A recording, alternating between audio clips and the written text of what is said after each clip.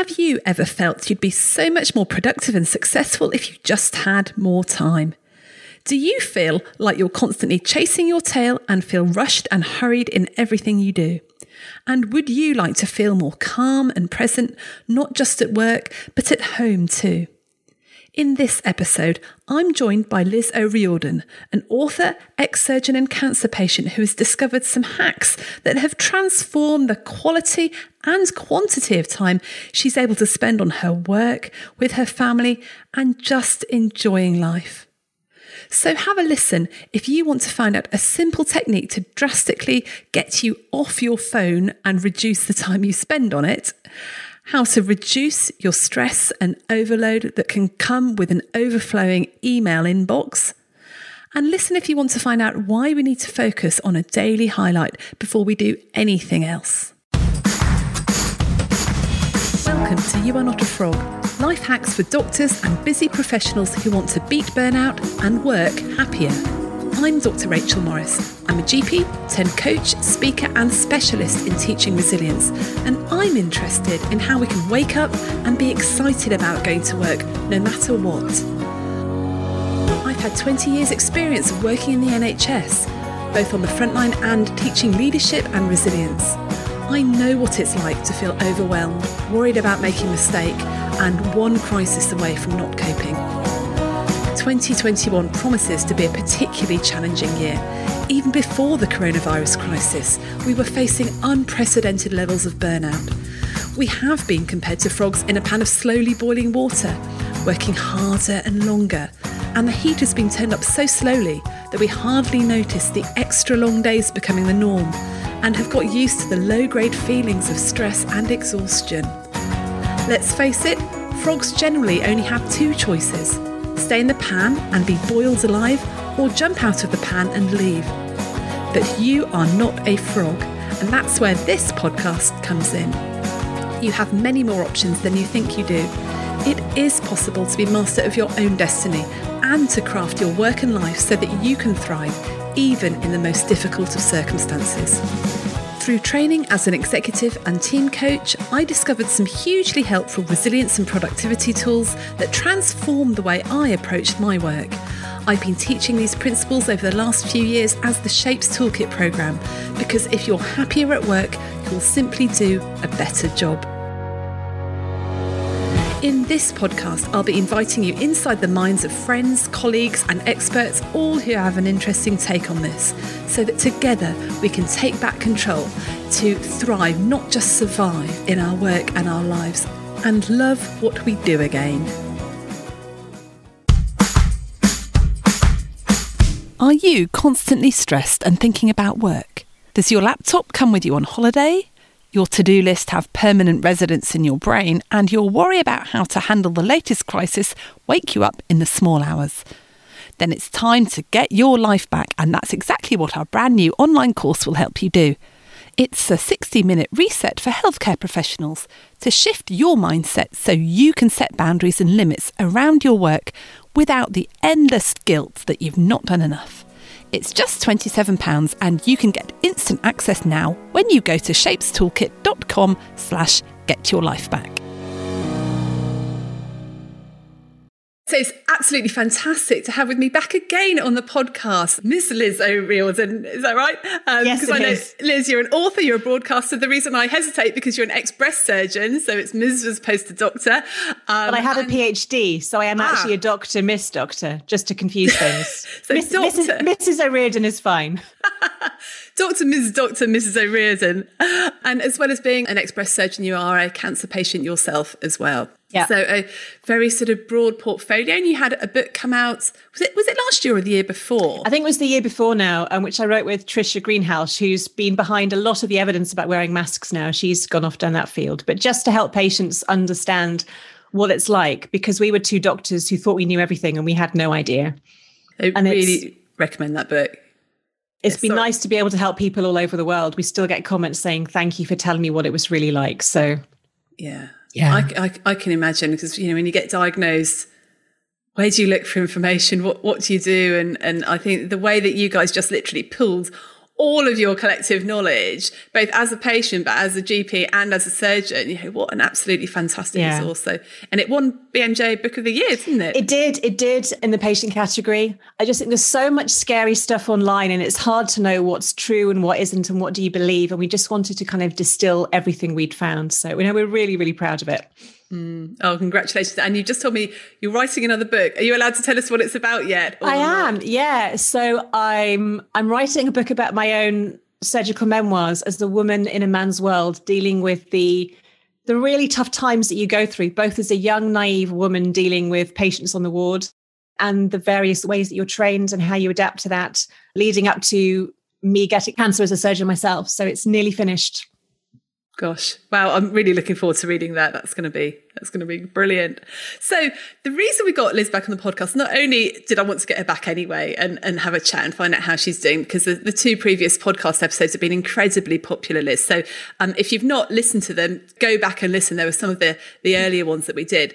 But Liz, you put on Twitter something about, well, a book that you've been reading, but actually what caught my attention was that I think it all started, you changed your home phone screen or something. I did. And you posted about it on Twitter. Tell us about that post. So my husband and I will spend hours on our phone and we will DM each other on Twitter instead of talking to each other. It's become the default. You just look at your phone, the first thing you do in the morning.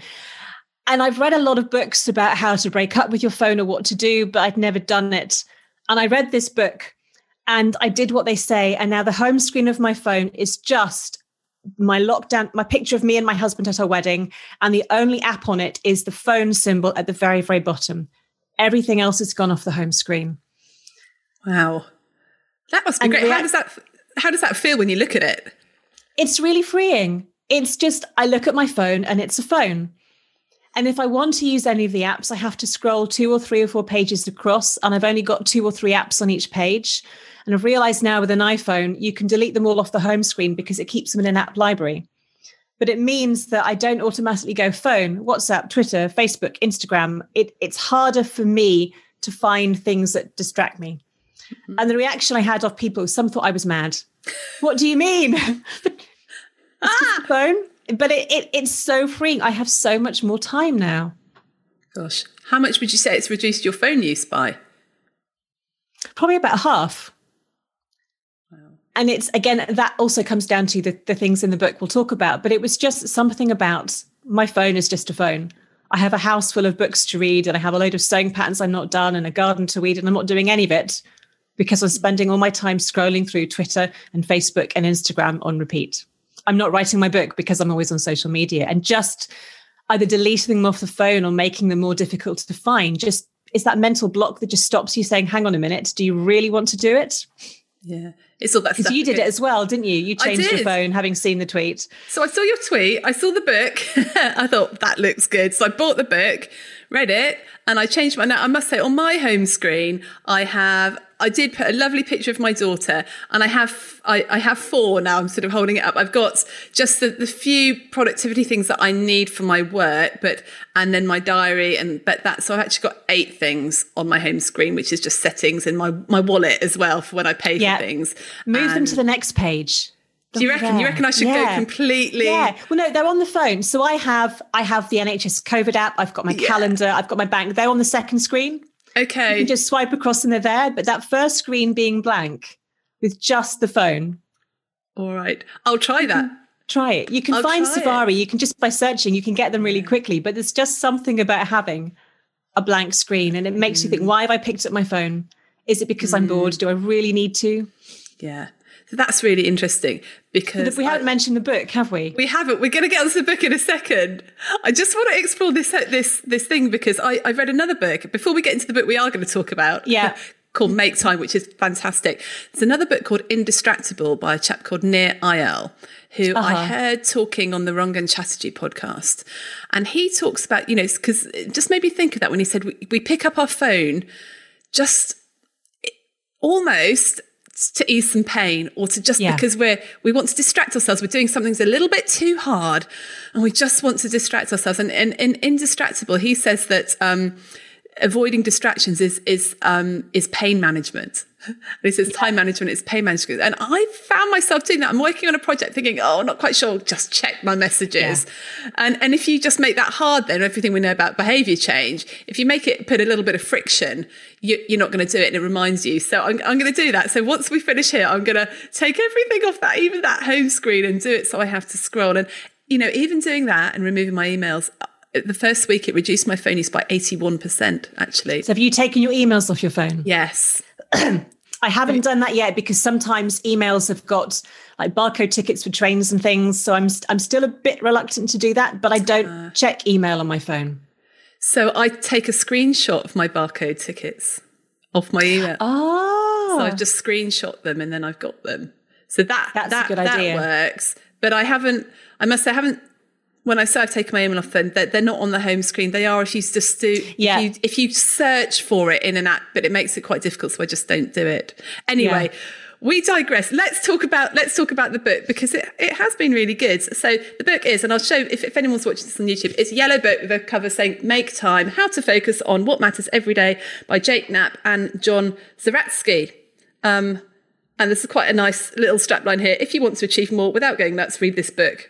And that's the guy who wrote The Power of Habit. So how did you come across it in the first place, Liz? I was scrolling through Amazon. I bought I bought Digital Minimalism, which is a book by Cal Newport, which basically talks about how social media are designed to keep you coming back, to keep you looking, to keep you scrolling. And again, he realized he was spending all his life on his phone. And my husband and I had watched a film, I can't remember now, about the power of the phone and how it's ruining families and parents aren't talking to their children. And we both thought, right, we need to use our phone less. Some days they're phone-free days, but you keep coming back. And I saw this on an Amazon recommended reading and I bought it. And I was hooked. And I had it on a Kindle. I thought, no, I need the hard copy of this book because I just need to keep going back to it. And I bought a copy for my husband for Christmas. And I said, trust me, read it. And he's like, right, okay. He's done the same with his phone. And it's just transformed our lives. And I think we don't know how to be bored. I don't achieve anything during the day, really, because as you say, you're half an hour into a project and your mind, I'll just see what's on Twitter. And then you're suddenly down a hole and you're looking at something else. And it was a way of making each day productive because the guys who wrote it are behind Gmail and YouTube. So they know how to make things addictive. And they both said they were spending hours on their phone. And if the guys behind it say, this is bad, we don't do it. But they just broke it down into really easy, simple steps. And I just thought, this resonates with me. I can do it. Yeah.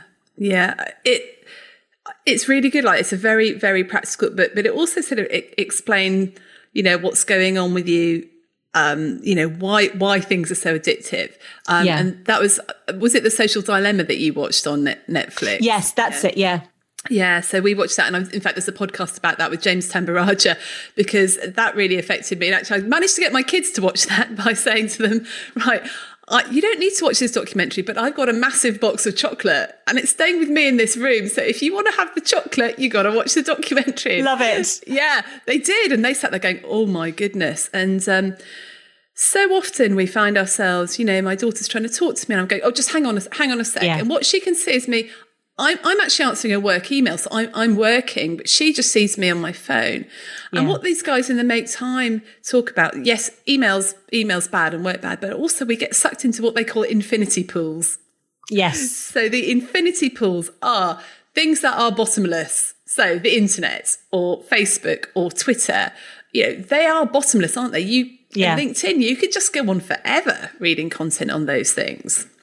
Which was your particular thing that was tricky? I think for me, it was always Twitter. And a lot of it, I realized it's all very shallow. I am looking at Twitter, not to read what other people are doing, but to see who's commented on what I've posted. Okay. Someone like what I've done, someone do what I've said. And actually, I don't need it. Instagram is a world of sewing patterns. I got rid of Facebook. I don't look at Facebook at all. And there's some things that I won't get access to anymore, some local clubs, but I thought I don't need it in my life. And I muted a load of people on Instagram. So I purely follow it for exercise and sewing patterns. So I don't care what all these strangers are doing, but if I mute them, they don't know that I'm not following them. Okay. And I've not quite yet taken Twitter off my phone, but I'm trying to use it as a work tool. So I'll schedule in half an hour. I go on Twitter. I post what I need to maintain my profile. I don't need to spend hours looking at it.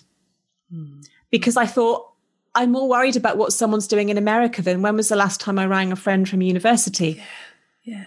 And it's that my husband and I are both looking at Twitter, seeing what's going on in the States, but we haven't talked to each other. And I think you just get so absorbed in this being nosy about other people's lives and you don't look after your own. And it's a bit of an addiction, isn't it? It is an addiction. No, it is definitely an addiction. And I think the phones are fantastic, but they make it so easy. For me, it was email, though, because I would look at an email on my phone and I didn't think I had the time to reply. So I then mark it as unread. So I would then read it again on my laptop when I didn't really have the time to reply. And it was just this treadmill of not getting anything done. Yeah. Now, that was a really helpful tip from the book. And we'll go through. I'm going to ask you in a minute what your most helpful tips were. With the email, so this isn't just about sorting. The Make Time book is not just about sorting out your phone use, although that is a big thing, because that is, if you look at what sucks your time, it's probably social media and phone use. But actually email. And what I found fascinating was that they said that there is no difference in productivity between someone who checks their email 10 or 20 times a day and someone who only checks it 3 times a day. And I realised that it's like you said, if you have it on your phone and you're checking it, you get the stress of seeing the message, but you can't often answer it and really don't want to be typing away an answer to an email on your phone. So what happens is this unfinished task gets lodged in your brain, and then you get to it later or the next day, but all you're doing is adding these unfinished tasks into your brain. Whereas if you are very intentional about when you're going to check your email, maybe 3 times a day, you check your email, you've got time to send a quick reply, it's done and dusted. So actually it makes a huge amount of sense about reducing stress. And I think it's training people that you don't always reply automatically. I think especially in the Twitter, the DMs, everyone's like, reply. I know you've seen the message on WhatsApp. Why haven't you replied to me? And I think I don't reply to work emails on a Friday. That's my day off. People can wait until the Monday. And if you take time to reply, they kind of get used to you not replying instantly. It's kind of training yourself to do it when it's right for you, not because you think they're expecting it. Yeah, and one of the hacks in the book is pretend messages are letters. So yes, if you get a letter, you won't like go, right, got to write reply right now, otherwise they're going to get lost. Just like a couple of days. Well, not that I've had a letter for years. If anyone wants to write me a letter, please do. I'll write you one. Oh, thank you. But pretend the messages are letters. Be slow to respond and sort of reset expectations about when and how. And I did an email course, just a really short course about managing inbox, and I really like they put if you just put NNTR in a title, no need to reply. So literally, I'm just sending this to you, no need to reply, because often you send it, someone goes, thanks for the info, how are you? And then you go, well, I'm fine, thanks. Yeah. And you? And they go, yeah, not too bad. And then they'll ask, and you suddenly there's when do you stop the chain? 10 emails. So no need to reply. That can be good. Not responding really that fast, leaving things a few days. So you're basically slowing everything down. So it's actually really good for email hacks. What would you say to someone who felt a bit nervous about having email off their phone? And I'm thinking of, if you've got doctors who are away from their desks quite a lot of the time, would it not make them feel nervous? Or do you think even in a busy day in surgery, could you not check your emails? Well, I guess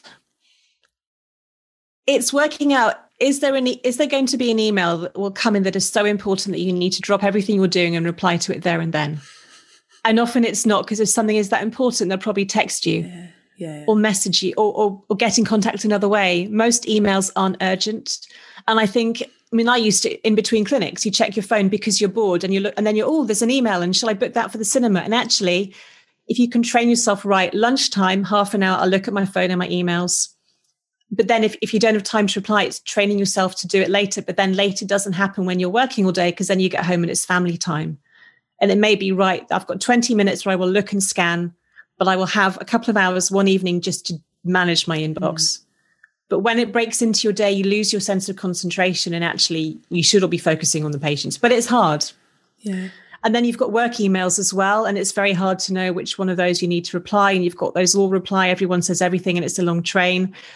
And it's almost can you find a way to block out 20 minutes of a day where you just look at emails and no distractions, and then it's done? Yeah. And then you don't look at them again until the next day. Don't do them at home. Don't do them at 10 o'clock at night, because you shouldn't be doing it and people expect it. It's like, if I check, you could almost have a reply message. I check my emails at 4 o'clock every day, or 6 o'clock before I go home. That's when you get a reply from me. Yeah. And I like that, doing it in the afternoon or after lunch, because I think when we talk about this on the course, a mistake a lot of people make is you get to work, first thing you do is check your emails. Yeah. And actually, like first thing in the morning, that's when you're going to be mega productive. That's when you've got lots of energy. I don't know when you write your book, but I try and get my big projects and my creative stuff done first thing in the morning, because without any email interruptions. I try, again, from the book, I try not to look at email or WhatsApp or messages until lunchtime. Yeah. So I can focus on what I need to get done in the day. And then the afternoon, when you're a bit less, as you say, wired up, you can slowly look at messages and emails and reply. But the first thing in the morning going into work to be, right, I've got a clinic, or I've got a list to do, I've got this. And then you're lost in a whole chain of emails about business cases. And suddenly the clinical focus is gone. And we need to train everybody just to calm down and not send so many emails and just but it's hard. It is hard. And I think that you said earlier as well, this thing about we're not very good at being bored. I remember being at university, like before mobile phones. Me too. We're really old, aren't we? There's some people listening to this podcast going, what? I get it. You're pushed for time, and with over 200 episodes, how do you know which is going to be the one that lifts you out of the saucepan and back to thriving at work? Never fear, the You Are Not a Frog podcast quiz is here. Find out if you're a super squirrel, brilliant badger, or mighty mole, and I'll send you a personalised playlist with the top 5 episodes that will make the biggest difference to you. Discover your top of the hops, top 5 episodes, and leap into your happiest, thriving self again. Just go to youarenotafrog.com/quiz. You'd go to the phone box with a pile of 50Bs to call your friends and arrange a night out. Yeah. Or you'd arrange somewhere and you'd be where you said you'd be at the right time. Because they couldn't tell you they were running late or couldn't be bothered to come. You'd make an arrangement and you would stick to it, not like these days. Anyway, right. So you'd be standing at the post office in a queue, waiting to post something or a letter, because you used to send letters in those days. And you wouldn't have a phone to look at. So you'd just be thinking and reflecting on the conversation that you just had or what you're doing. And that brings me to another book I read over lockdown called The Natural Health Service. And I can't remember who it's by, but an amazing woman who she had depression, and she just talks about being aware. And when you go for a walk, you look at the grass, and she goes out with like a microscope and binoculars and just looking at, there's a fungus there, and look at the bark on that tree, and just being aware of your surroundings and looking and thinking and reflecting everything around you. And not the screen. And it's really made me, because I go on a dog walk with a podcast in one ear and my brain will be running, and actually just look at what you're seeing. Yeah, I remember a couple of years ago, we were going to London, the train with the kids to see a show, and I forgot my phone. I left my phone at home. I felt completely naked. I was like, ooh. Yeah. But I managed to work out where my phone was, etc. And then we had such a good day. Because I chatted to my children. I mean, they were all on their phones, but and I read a paper and I just walked around. I just didn't have that compulsive, do I need to check stuff? And I think doing what you're doing, I mean, it's good to be contactable, but just getting it off so you haven't got that option is so important. So get rid of that. From the book, what else was helpful for you?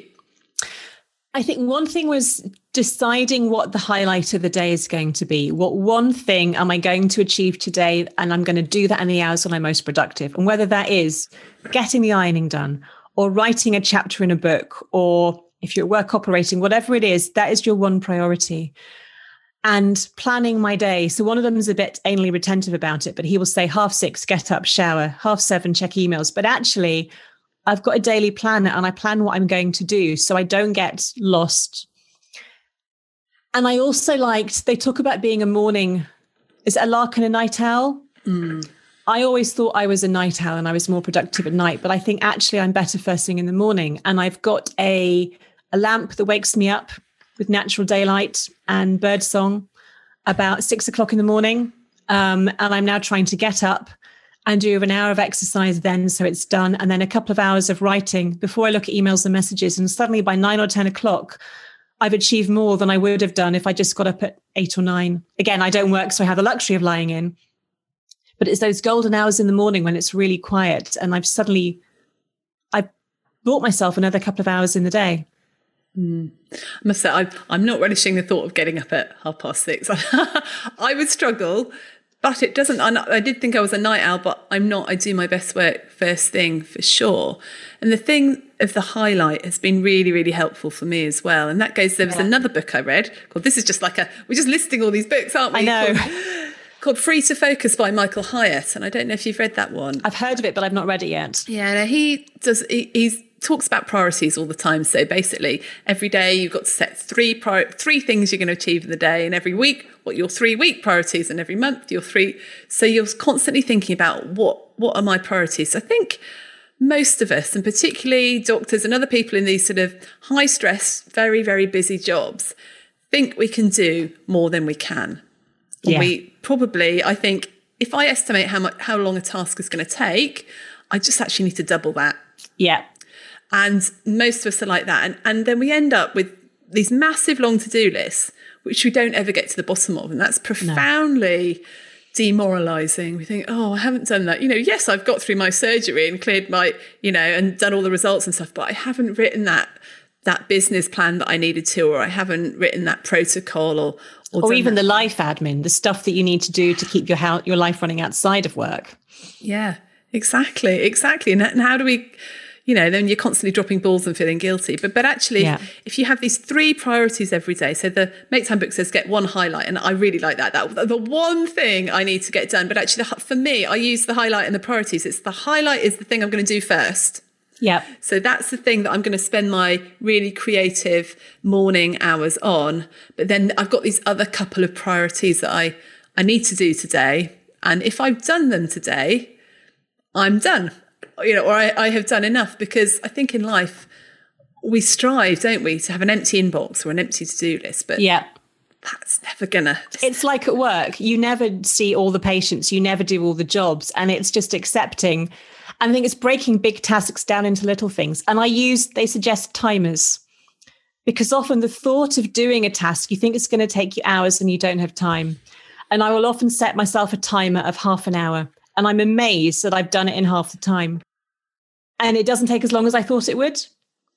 And that has really helped me tackle the things I don't want to do. Well, I just break them down into chunks. I'll do half an hour, no distractions, then I'll stop. And that's been a real thing. So again, none of these ideas are new, are they? Because that idea comes from, there's another book called The 15-minute Rule. I don't know if you've seen that, which is actually, that's one of the things on courses. People say, that 15-minute rule, really good. The whole book is pretty much, if you've got something you really don't want to do, like maybe a tax return, you've got to find some stuff you don't know where it is or something.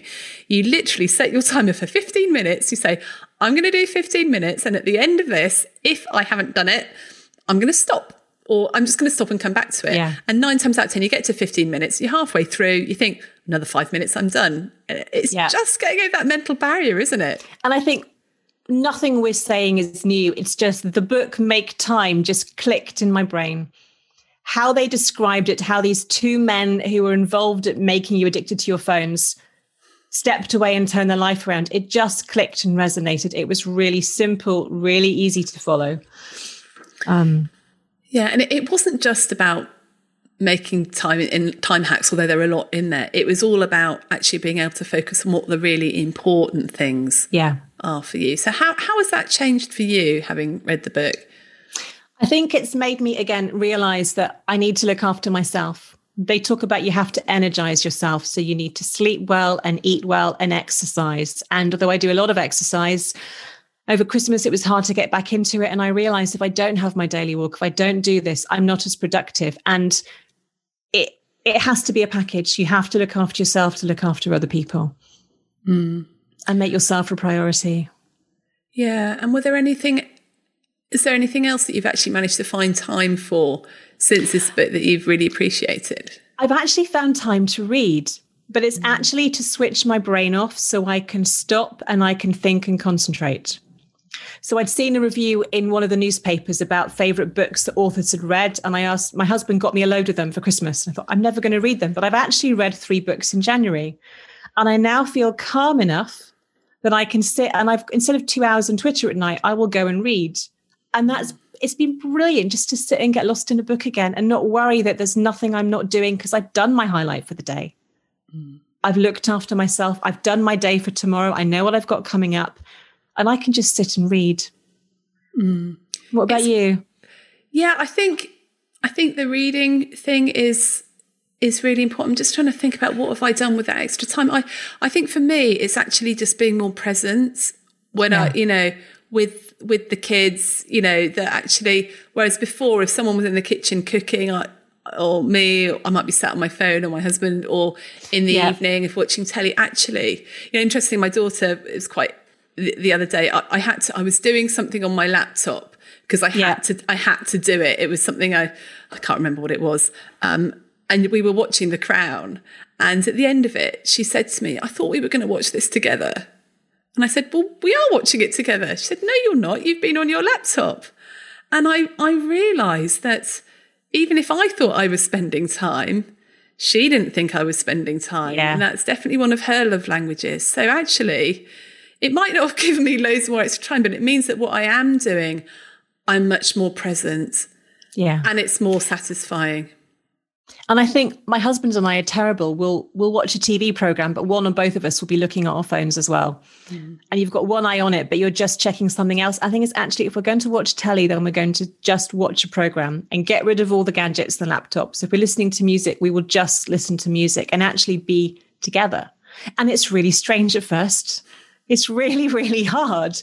But then it just becomes lovely. And what we did, having read the book, we went and spent 3 days just before lockdown, Christmas, in a digital detox. It was basically a Scandinavian shipping container in a field in the middle of Essex.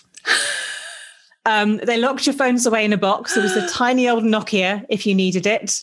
Completely off grid. They had a really slow pouring kettle and tea bags. Everything was meant to make you slow down. And we just spent 3 days walking and talking and reading.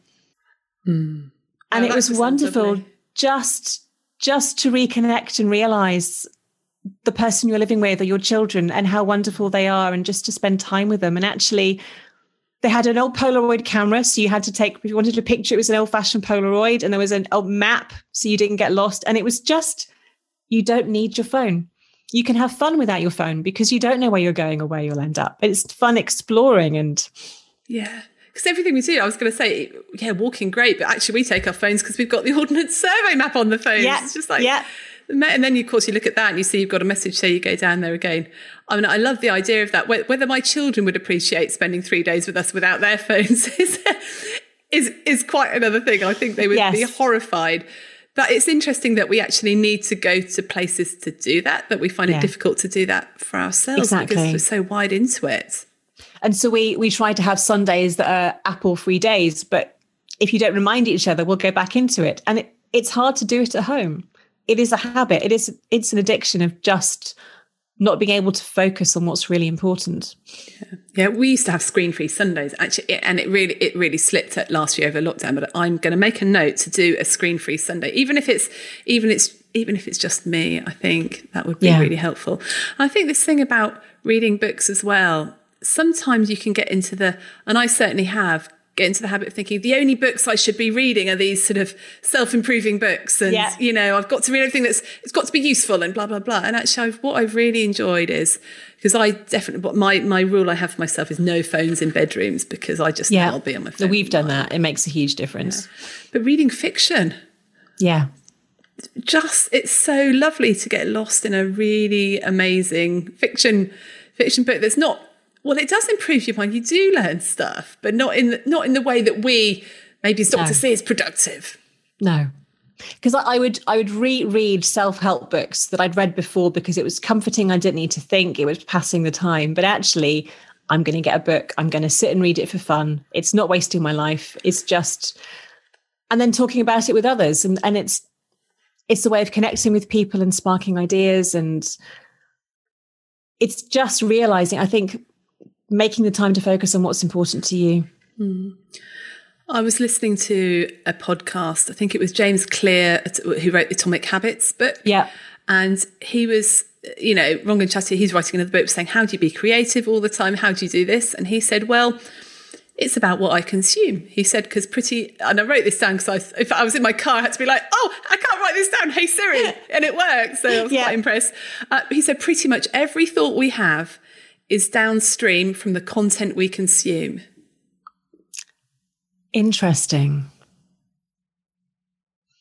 And I guess if you spend your life obsessed with the world and the news and politics, then your brain is going to be, you're right, actually. It really struck. I thought that is so true. Yes. And if we're just literally only on Twitter, just sort of with the quite superficial stuff, or we're only on or LinkedIn obsessed about Brexit and Trump and America or bad things, then how are you going to get the freedom to come up with something new? Yeah. But if we're consuming really amazing fiction books or, biographies, or just looking in nature, that's consuming in a different way as well. And I just thought, we don't pay enough attention to what we put into ourselves and into our brains, do we? And getting some positivity in your life, because often online is all depressing. And you tend to follow the same people talking about the same things, so there's nothing new. For me, I feed the birds every morning, and nothing makes me smile more than seeing the blue tits on the feeder. And that's my moment of just getting away from everything. It's so important. So, and not just to make you feel better, but for productivity and for life in general. So we're going to have to finish in a minute, but I just wanted to come back to this highlight of the day and how actually the act of reflecting and thinking through, because you mentioned earlier, I know I've done my day for tomorrow. Yeah. What do you mean by that? So I go through what I've done today and did I do it? Do I need to spend more time on it? What went well, what didn't? Do I need to change when I eat my breakfast, or did I have the right amount of tea or coffee, or just was I in the right mood to do it? And then I plan the next day and I plan my next highlights. So before I go to bed, I know what I'm doing tomorrow. I know when my meetings are. I know I'm not going to be late for anything. And it's just thinking, I did that today. Well done. I've not wasted it. Give myself a little pat on the head. It's that feeling of achieving something and actually how simple it was to do it. And I'm presuming that's going to relieve the stress the next day waking up as well. Because because I get so many calls and emails and requests and pulls on your time, and it's hard just to lose track of what's going on. And yes, they're on your phone, but then you need to look at your phone to find out when they are. And now I have a piece of paper and I write down what I'm going to do at what time. And it just stops me stressing because I know I can fit everything in. And I then know I've got the evening that's free for me and my husband. Or my husband and I, sorry. Very bad grammar. Yeah, we don't have bad grammar on this podcast. No. Terrible. Do you do the reflecting? I do. And actually a friend of mine really kindly gave me this thing called the 6-minute journal. It's sort of sat on my table there, and I sit there in the morning, and it's lovely because actually I've tried keeping in a journal before and it hasn't worked because just faced with a blank page, I'm like, oh, what do I write? But this one, it's like 3 things I'm grateful for. What's going to be today will be great if what's going to be my highlight? And then it's got a bit of the evening where you write things that made today good. What act of generosity did I do today? I like that because this year I really want to focus on generosity more. And there was also a how can I improve, which is an interesting one. And then 3 things that went well. So it sort of guides you through it. I'm absolutely loving it because it's a no-brainer. And I love that time. And I'm trying to spend just half an hour in the morning in that chair, reflecting, doing a bit of meditation or prayer, and then writing down my highlight, what am I going to do today? But I think the gratitude and the positivity is so important. It does make a huge amount of difference to my day. And also putting in the time, and this is another time hack that a friend of mine told me recently. If you've got a commitment in your diary, or you need to do something, don't just put it on your to-do list, put it in your diary as a schedule. Yeah. So don't just say, send a proposal to blah, block out 2 hours to send the proposal to blah.